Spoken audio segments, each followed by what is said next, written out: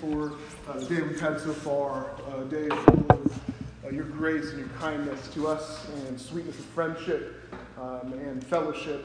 And I thank you, Father, for these new friends, new to me, that we can spend a weekend together thinking about your love for us and how it compels us to love the same way, but to love others. Thank you, Father, for the reminders from your word. With this time in your word again, be fruitful, we ask, in Jesus' name. Amen. Before I begin, I just want to have us all thank Gabe for leading us so faithfully in music this weekend. Let's thank Gabe. It's just a bit of refreshment to my soul, hopefully you guys as well. You can say the same by just lifting our voices to the Lord. So praise God for brothers, and you guys have sisters in this church too who are faithful with music ministries, dear to my heart as well. So thank you. As we continue our study in this down and out life of love, this idea that God has loved us and therefore it compels our hearts to love one another, I want to take this afternoon session and take a very practical look at what this love for one another should look like. And I'm going to do that by looking at the relationship unit that is most basic when we think about love. And that relationship unit, as I'm calling it, is friendship. Friendship. I want to spend this afternoon talking about friendship, and we're going to do that not by looking at a particular passage, not one passage like we might normally, or you might normally hear at Newcastle, but I want to flip to a few different passages as we consider the topic of friendship. And so I'm going to ask you to flip to a few different passages as we spend our time together this afternoon. I venture to guess in a room like this that with friendship, we are all over the map. Some of you have lots and lots of at least what you think are good friendships. Others of you maybe, in your mind, more modestly think, okay, at least I have a few good friendships. And then others of you may struggle in this a little bit, and it's okay. I'm there with you. I've been there with you at points in my life where you don't have many friendships in general, and maybe one or none that you would consider good friendships, deep friendships.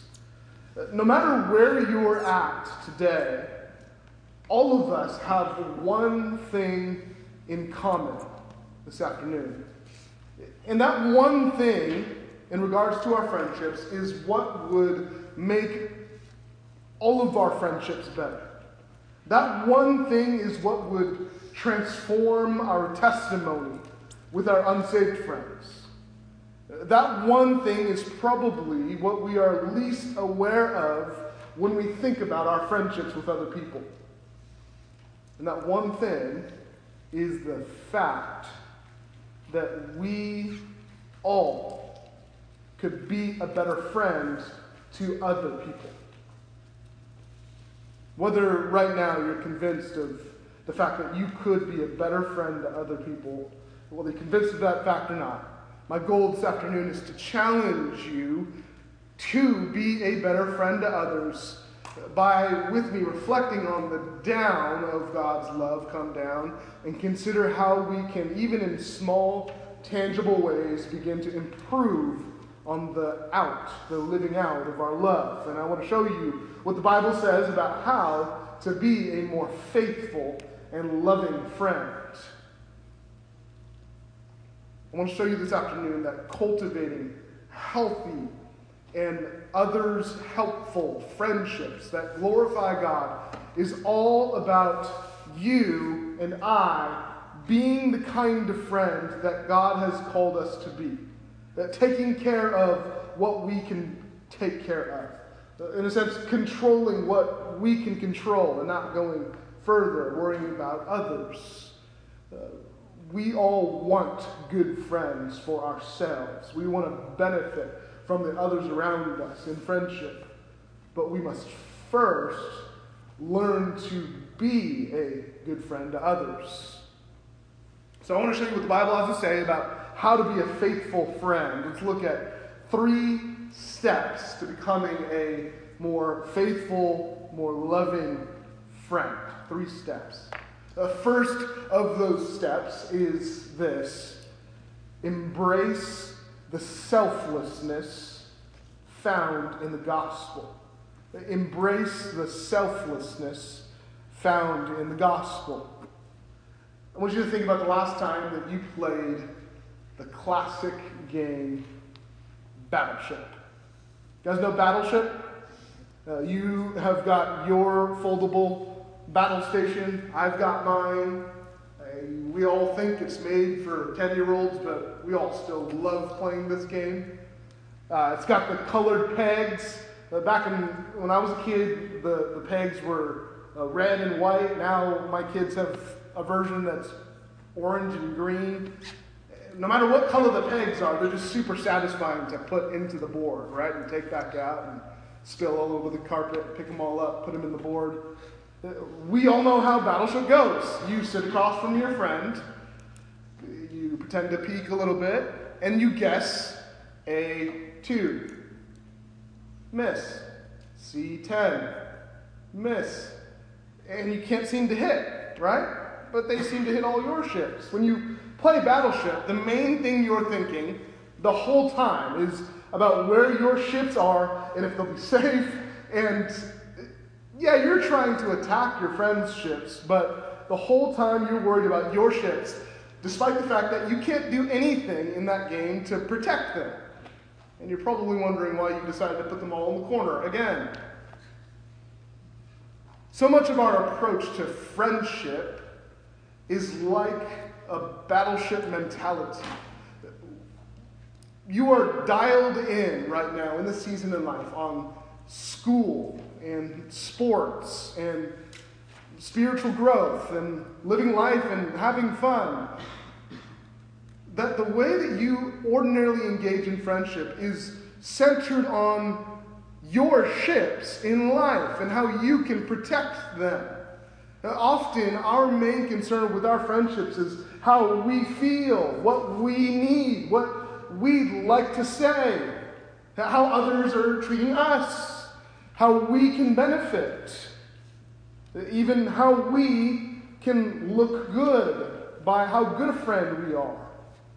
If we're honest, friendship is all about us, even though it involves someone else as well. Well, as we begin to think about cultivating healthy, faithful, loving friendships, we've got to start as Christians at the baseline level. We've got to think about how the gospel informs our approach to friendship. It's simple. Well, in the gospel, we've talked about how we find life. We're born again.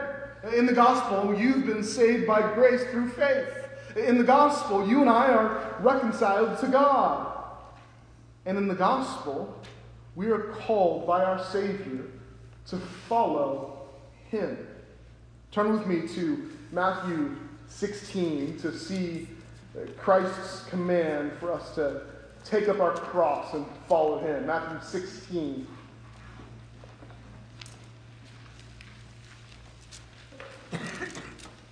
Matthew 16, and if you're there, and look at verse 24. Our Savior Jesus says this: "If anyone would come after me, let him deny himself and take up his cross and follow me. For whoever would save his life will lose it, but whoever loses his life for my sake will find it. For what will it profit a man if he gains the whole world and forfeits his soul?" In this passage, Jesus is saying the worth of knowing Him so far outweighs anything this world has to offer, such that it is worth giving up all the riches in the world to take up your cross and follow him. I hope that if you don't know Jesus, that this weekend you would consider the love of God in Christ and the call of Christ here in this passage to take up your cross and follow him. Here's what it means to take up your cross. What that means is that Jesus, as he literally took his cross on his shoulder and walked through Rome, through the Roman city, he had to bear his cross on his own back, admitting to everyone who would watch him do that the justice system that was Rome was correct, and he was guilty and worthy of death. So when we take up our cross, we are doing the same as our Savior Jesus on the road to the cross. We're taking our cross on our back, following him to death to self. And we are admitting the world's got us. We're guilty in that sense. But Jesus didn't end there. He paid the price at the cross. And so Jesus, in this passage, before even he took that road to the cross, is calling us to take up our cross and follow him. To follow Jesus, friends, is total upheaval of our worldly values. The gospel calls us to a radical selflessness. It's an emptying of our self-worth. It's complete self-abandonment, all so that we can follow Jesus. This is what Paul is talking about when in Philippians 3 he says, "But whatever gain I had, I counted as loss for the sake of knowing Jesus." You see, our existence is no longer about us when we're Christians. It's about Christ. And so as we learn to love and obey him, as we follow him, we begin to see in the scriptures that it's also about loving others. You see, if you want to be a faithful and loving friend, you must first embrace the radical selflessness that you are called to in the gospel. Because the gospel is a call to follow our Savior in the pattern of his selfless saving work. And for us, that applies to all of life, including friendship. This kind of selflessness in your friendships will make situations and conversations obviously no longer about you, but about others, and ultimately about Christ.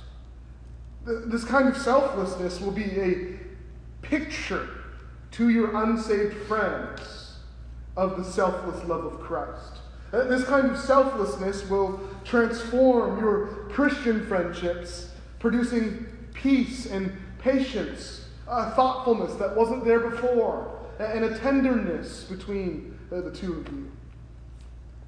It'll produce Christian love that is a testimony to the unsaved and a treasure to those who are saved.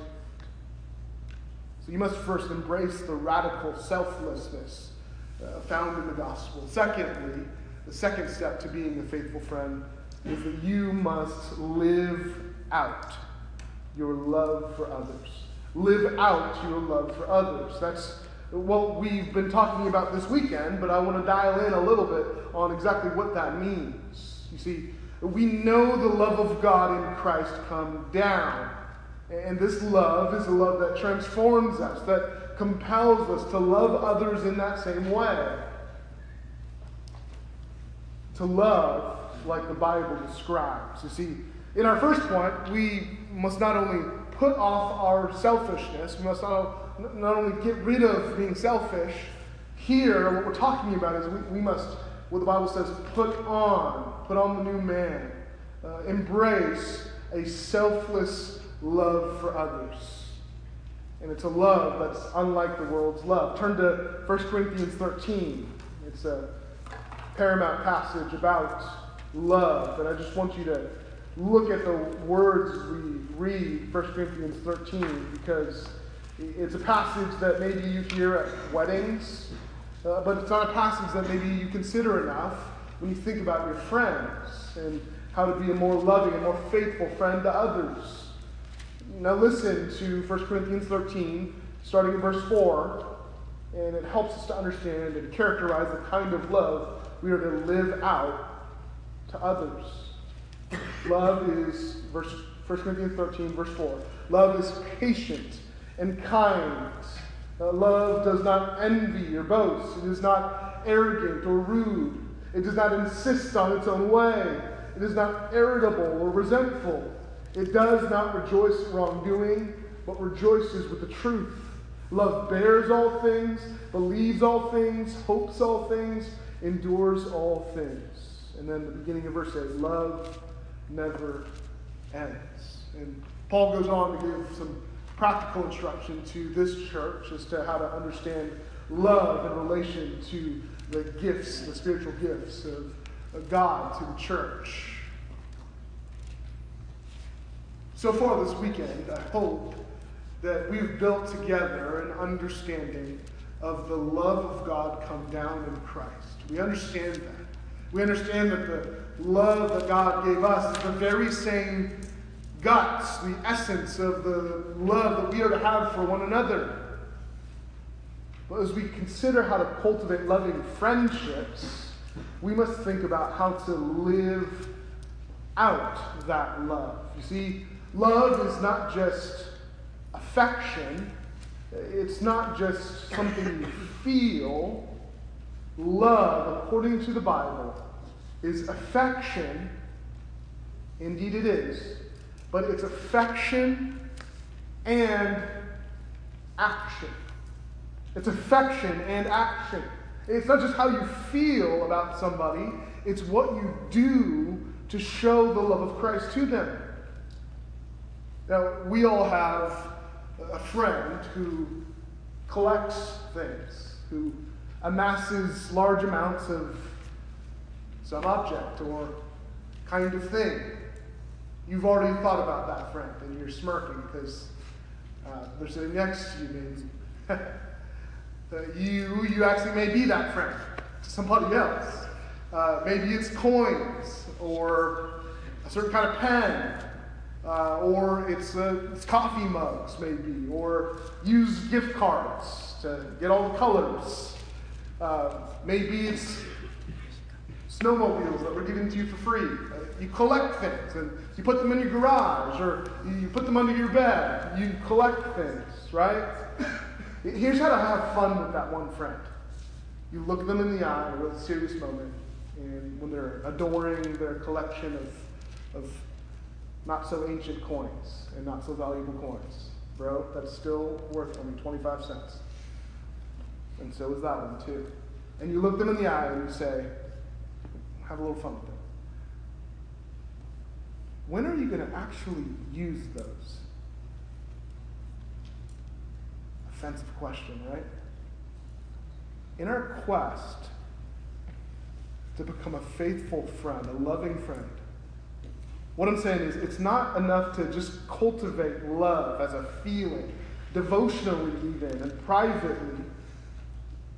Rooted student ministry, we must actually live out our love. We must exercise our love. Love must overflow into our actions, into our very lives, into our interactions, our conversations, our schedules, our priorities. We must choose to consistently and faithfully exercise our love toward others. Now, in God's kindness, all throughout the New Testament, we have so much help and instruction in how to live out our love. There are 59 or so commands called the one another's. Literally the word one, and then you can put a dash and then another's, right? There are commands that involve literally the phrase one another. Love one another, forgive one another, bear with one another, bear one another's burdens, and so on and so forth. There are 59 of these. And there are a wide variety of other instructions that don't involve that phrase that help us to live out our love. And so there are a lot of ways we can approach the practical look at how to live out our love. But this afternoon, I want to focus on just 3 little actions here in this second point that encapsulate and yet span across all of the responsibilities to love one another that we find in the Scriptures. So just 3 actions in this second point here. First, if you want to be a faithful friend, you must live out your love by giving. By giving. You see, if friendship is marked by radical selflessness and Christian love, then in friendship, you must give. You must give of yourself, give of your time, give of your attention, maybe even your money and your resources. Maybe it's honor or credit that is rightfully yours for something. Maybe it's of your preferences or your own self-satisfaction in enjoying something. A faithful friend gives freely and generously. Guys, in a world that is so dialed in on net worth and self-worth, got guys on YouTube and TikTok telling you what to do with your money so you can get more of it for yourself.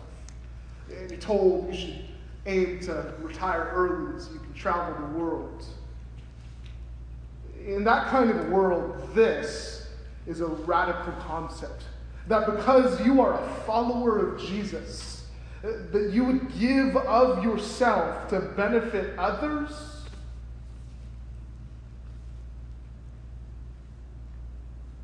That's what we're called to do. The simple basis for this kind of giving, this sort of sacrifice, is our Savior's own giving, and even unto death. Just listen to these passages. 1 Timothy 2:5. For there is one God, and there is one mediator between God and men, the man Christ Jesus, who gave himself as a ransom for all. Ephesians 5:25, Christ loved the church and gave himself up for her. In John 10, Jesus talking about being the great shepherd, I lay down my life for the sheep. No one takes it from me. I lay it down or give it of my own accord. You see, built into the very fabric of our faith is the truth that Jesus selflessly and sacrificially gave himself up for us. And the Bible is crystal clear that this is an example for us to follow. Consider 1 John 3:16. Just listen to this. By this we know love, that he laid down his life for us. And we ought to lay down our lives for the brothers. It's simple. Jesus gave. And in friendship and in love, we must also give. You see, if you want to be a faithful friend, a more loving friend, you must give like Christ. Ephesians 4:32, forgive one another. You give of your right to hold something over your friend when they wrong you. 1 Peter 1:22, love one another earnestly from a pure heart.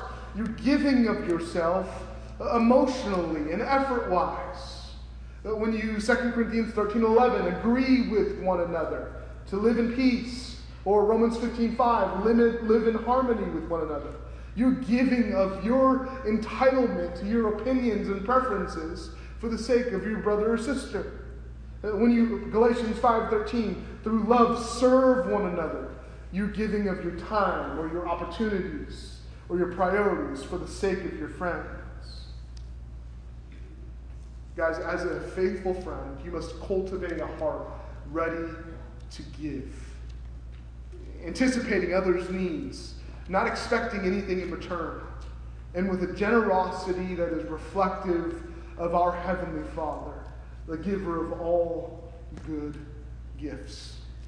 And so a faithful friend gives. Secondly, in this second point, as we consider how to live out our love as a faithful friend not only gives, but a faithful friend also listens. A faithful friend listens. That we must grow in our ability and in our willingness to open our ears and our hearts and listen. Think about it this way. How can we care for one another, or bear one another's burdens, or comfort one another, or pray for one another well, unless we are keenly aware of each other's actual struggles and sorrows and burdens and cares and needs? In becoming a more faithful friend, we must listen and seek to understand one another. I want to turn to a passage that you might not expect to hear at this kind of point in a sermon like this, but turn to Exodus chapter 2. Exodus chapter 2. I just want you to see something with me. And this is a little bit of Bible study, kind of let's learn how to apply Scripture to and think about God and think about ourselves just as much as it is a help to our study here in how to be a faithful friend. Exodus chapter 2, at the end of the chapter, look at verse 23. And we're going to look here at God and his ability, his perfect ability to listen, even as a faithful and sovereign God. Exodus 2, verse 23. And this is when Israel, God's people, is in Egypt, and they're suffering under bondage of slavery. It says there, during those many days the king of Egypt died, and the people of Israel groaned because of their slavery and cried out for help. Their cry for rescue from slavery came up to God. Verse 24. And God heard their groaning. And God remembered his covenant with Abraham, with Isaac, and with Jacob. God saw the people of Israel, and God knew. Here God hears the groaning of his people and remembers his promise to deliver them. He later gives them rest and reprieve from suffering, but notice what actually does happen in this passage is that there's a transfer of action from God hearing the groaning of his people to God hearing that and transferring to his remembering, and then him seeing his people and knowing what would happen all along. God is listening to the cries of his people. And not just here, consider in the Psalms, Psalm 5. The psalmist cries out, "Give ear to my word, O Lord. Consider my groaning. Give attention to the sound of my cry." And then psalm after psalm, "Hear my cry, O God. Listen to my prayer. Give ear to my pleas for mercy. In your faithfulness, answer me. In your righteousness."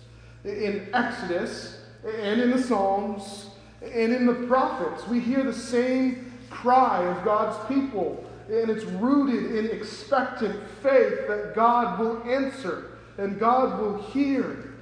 In whatever situation, God will incline his ear and ever faithfully act in his loving kindness. And that's a promise for free today, but for all of us who are God's people, that we have a God who hears our prayers. But not just that fact. As we think about being a faithful friend, we've got to think about the importance of listening. When's the last time you talked to somebody and they very clearly weren't listening to what you were saying? What was that? Experienced that, right? Didn't have to be a phone.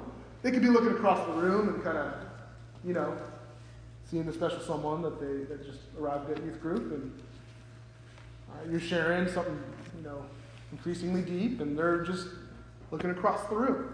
We've all experienced little moments like that, and that's okay. There's grace for those times. God, and how he listens to his people, is never like that. He listens ever presently, faithfully listening, hearing our cries. God hears us. We can respond like the psalmist does in praise. Listen to Psalm 116. I love the Lord. And why? Because he has heard my voice and my pleas for mercy. Because he inclined his ear to me, therefore I will call on him as long as I live. That's the cry of God's people, because he does listen. To be heard is to be cared for. To be lent an ear is to be understood and identified with and empathized with. And with God, to be heard is to know his steadfast and sovereign love. And that's exactly why, as we consider how to be a faithful friend to one another, as we are those who bear the image of God, we must also listen. To even reflect a tiny bit of God's listening presence would bring strength and warmth to our friendships. You see, because to listen to our friends would be to begin the process of care and concern and love for one another. To listen would be to not jump to judgment or rush to correct people. To listen would be to store up consideration and context for how we love somebody. When we listen, we begin to manifest the same care for one another that God does for us. The same listening and comforting presence. And it is when we listen that then, and only then, after, we have an opportunity to minister to our friends more and more helpfully. And so a faithful friend gives, a faithful friend listens, and third, in this second point here, a faithful friend also speaks. A faithful friend speaks. When we think about speaking, we think about our words, and we think about the times that Pastor Scott or maybe somebody else up front has talked about using our tongue. Rightfully, we probably think about the use of our tongues mainly as an area of life that we must control, tame, right? It's a self-control issue. James is so helpful on that. There is, when we think about our words, a cleanliness is next to godliness kind of a vibe in how we think about our speech. And indeed, we must control our tongues and reflect the holiness of God in our speech. We must not cut our friends down to size or speak lies about them. Amen and amen. Those things are true. But as we seek to cultivate loving friendships, we must see that our speech is so much more than just something to rein in. The Bible tells us of the value of words used well. Just listen to these passages. And you can write them down if you want. Hebrews 3:13. But exhort, or use your words in a challenging way, exhort one another every day, as long as it is called today, that none of you may be hardened by the deceitfulness of sin. That's using your words to help a brother or sister not be deceived by sin. 1 Thessalonians 4:18, encourage one another with these words and build one another up. That's chapter 5:11 as well. That's using your words to anchor each other's hearts on truth with our words. Ephesians 4:15, that we are to speak the truth in love in the lives of our friends, against the influence of every wind of doctrine. Proverbs 27:6, faithful are the wounds of a friend. That's correction or rebuke. Again, using our words. Ephesians 4:29, let no corrupting talk come out of your mouths, but only such as is good for building up, as fits the occasion, that we may give grace to those who hear. We are to use our words in ways that build up and encourage and minister to others. Through our speech, we have the God-given ability to deepen our friendships. I think all of us, from time to time, are convicted as we think about how we use our words. And again, we probably are convicted because we said something we shouldn't have, or we said a word that we were told not to, or we talk about somebody when they're not there and it cut them down. We think about that and we're convicted. Well, what if, in our pursuit of being a more loving friend, we began to think about and even pray about our words, not only as daggers needing to be restrained and pulled back, but our words as also little messengers of grace toward others around us. That what if we began to speak fewer words about ourselves and our opinions and began to speak more warmly and humbly? And if we began to use our words to ask more thoughtful questions of others, to draw out what was on their hearts? What if we encouraged more, followed up better on last week's conversations better, or challenged one another more, warned each other of the deceitfulness of sin more faithfully? What if we affirmed others in love more generously? I believe simply from the perspective of our words, students, that we would, as Ephesians 4 says, make the body grow so that it builds itself up in love. In our endeavor to be more faithful friends, let's develop new channels of communication in our speech, new abilities and a new willingness to use our words in ways that benefit others. Let's expand our vocabulary, so to speak, in this. Let us, as we cultivate loving friendships, speak. Let us give, let us listen, and let us speak.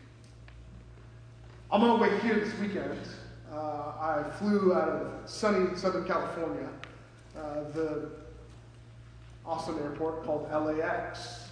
And as I got there, I thought, well, if I make it there in one piece, knowing the weather conditions that were coming, then praise God. That'll be awesome. And little did I know that all of the problems on my trip would come from an airplane grounded, not in Chicago, but at LAX, where the sun was shining and it was a warm 49 degrees. That's warm, relatively, right? We were grounded for about 40 minutes, and I still believed in the thing because I was coming to Chicago, and then what's a simple 56-minute flight from Chicago to Peoria? And Scott picks me up, and we're back at his place easy. 9, 10 p.m. We're good, right? We were grounded 40 minutes, no problem. My connecting flight is got an hour and 15 there in between. Well, what was 40 minutes turned into just a little more than an hour. And so if you do the math, I was landing in Chicago at 7:30 local time, and my connecting flight was leaving the gate at 7:40. Gives you 10 minutes to go from the end of Terminal 1 to the other end of Terminal 2. Not close to each other, not next gate, but like around a big U. And you know me, I've shared this. It's my first time, not only in Illinois, but at ORD, where I'm frantically looking up a map while I'm on the plane, thinking, okay, I think that's where F-15 is. One of the first things I did was I called my good friend Scott. And I said, hey, so I told you it was coming on time, but that was before this little delay. Now, I'm here, so everything's fine. Scott, very faithfully, as a loving and faithful friend, drove 2.5 hours each way to come pick me up. And we were back, and I was wide awake, and he was falling asleep. God bless the man. What if Scott, when he answered my phone call, my not-so-frantic phone call, standing in the airport, what if he answered my call and he said, "Hey, glad you're here in Illinois. It's great. Snow's starting. You know, it's about bedtime. Holly and I like to just turn in a little early before retreat weekend. You know, we'll leave the door unlocked. You can kind of make your way in if you want. You know, maybe there's a taxi.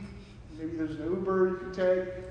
Well, we'll see you here. We'll see you if we see you." What if my good and faithful friend of 11 or 12 years just decided to leave me out literally in the cold? Now, he didn't. Like I said, he came to pick me up. But there are smaller and more minute and less talked about moments in all of our lives, in our friendships with others, where we feel left out in the cold. We feel like we've done all that we can to give and to listen and to use our words and to restrain the words that we shouldn't use against others. We've done everything we can. And we've been faithful and we've been as loving as we could. We've embraced the selflessness found in the gospel and we've lived out our love. We've all had those moments. And so what do you do when that's not enough? What do you do when others aren't responsive to you? When others don't reciprocate your efforts? What do you do when that person is mean to you or rejects you again? What do you do when you're ignored or laughed at or skipped over or offended? In a sense, what do you do when you follow the recipe and the cake doesn't turn out? Well, most often, in our pride and our self-centeredness, we think that a friendship isn't panning out or producing the way we expect, and it's because of the other person. And sometimes, you might even be right about that. In those moments, as Christians, loved with the perfect love of God in Christ, friends, we are called not to give up, not to get rid of the friendship, not to ignore back, but to practice a steadfast love that slows our expectations that we so quietly hold over other people. And that brings us to our third and final step to cultivating friendship. It's to extend grace generously. It's to extend grace generously. As we seek to be an ever more loving and faithful friend to others, and we navigate the sometimes murky waters of friendship and experience this kind of failure, as those who've been given grace generously by God, we must also then extend grace in our friendships. Turn to Ephesians 4 with me just to see this. Ephesians 4, verse 32. Ephesians 4:32, probably a familiar verse to many of you. Be kind to one another, tender-hearted, forgiving one another as God in Christ forgave you. When friends fail you, the faithful friend responds humbly, patiently, graciously, forgiving because we have been forgiven much by God. Every chance that we get when someone fails us to extend grace it would be an acknowledgement of what God has done and continues to do in our lives. That we need His grace, and so who are we to hold it back from others when the going gets tough? It's the fellowship that we have that we must maintain and restore sometimes. It's the shared participation that we talked about this morning of the grace found in Christ. And it's with that common bond and that oneness, that common understanding of the gracious dealings of our God with us, that gives us a basis for how we can graciously deal with one another when we are failed. With our friends, let's, friends, install some patience and forbearance and long-suffering. Let's have some empathy and understanding that comes early and stays late. Some forgiveness and mercy as we've been shown forgiveness and mercy.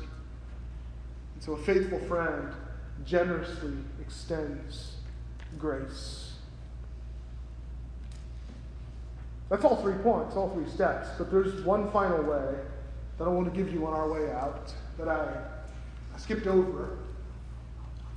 That we can be faithful friends if we do this consistently. And I want to give a little homework assignment to the small groups because I think that this is helpful, even if just for a few minutes at the beginning or at the end of your small group time at some point today, to do this. And the final way here to live out our love and to be more faithful and loving friends is that we must pray. We must pray. We must pray that we would be of help and benefit and of use to others in our lives, used of God. We must pray that our friendships be strengthened. We must pray that our unsaved friends would see the love of Christ and come to know Him because of our friendship with them. That we must pray that our saved friends would be formed more fully into the image of Christ. We must pray that even here in this ministry, in Rooted, that loving friendships would be a venue for the glory of Christ.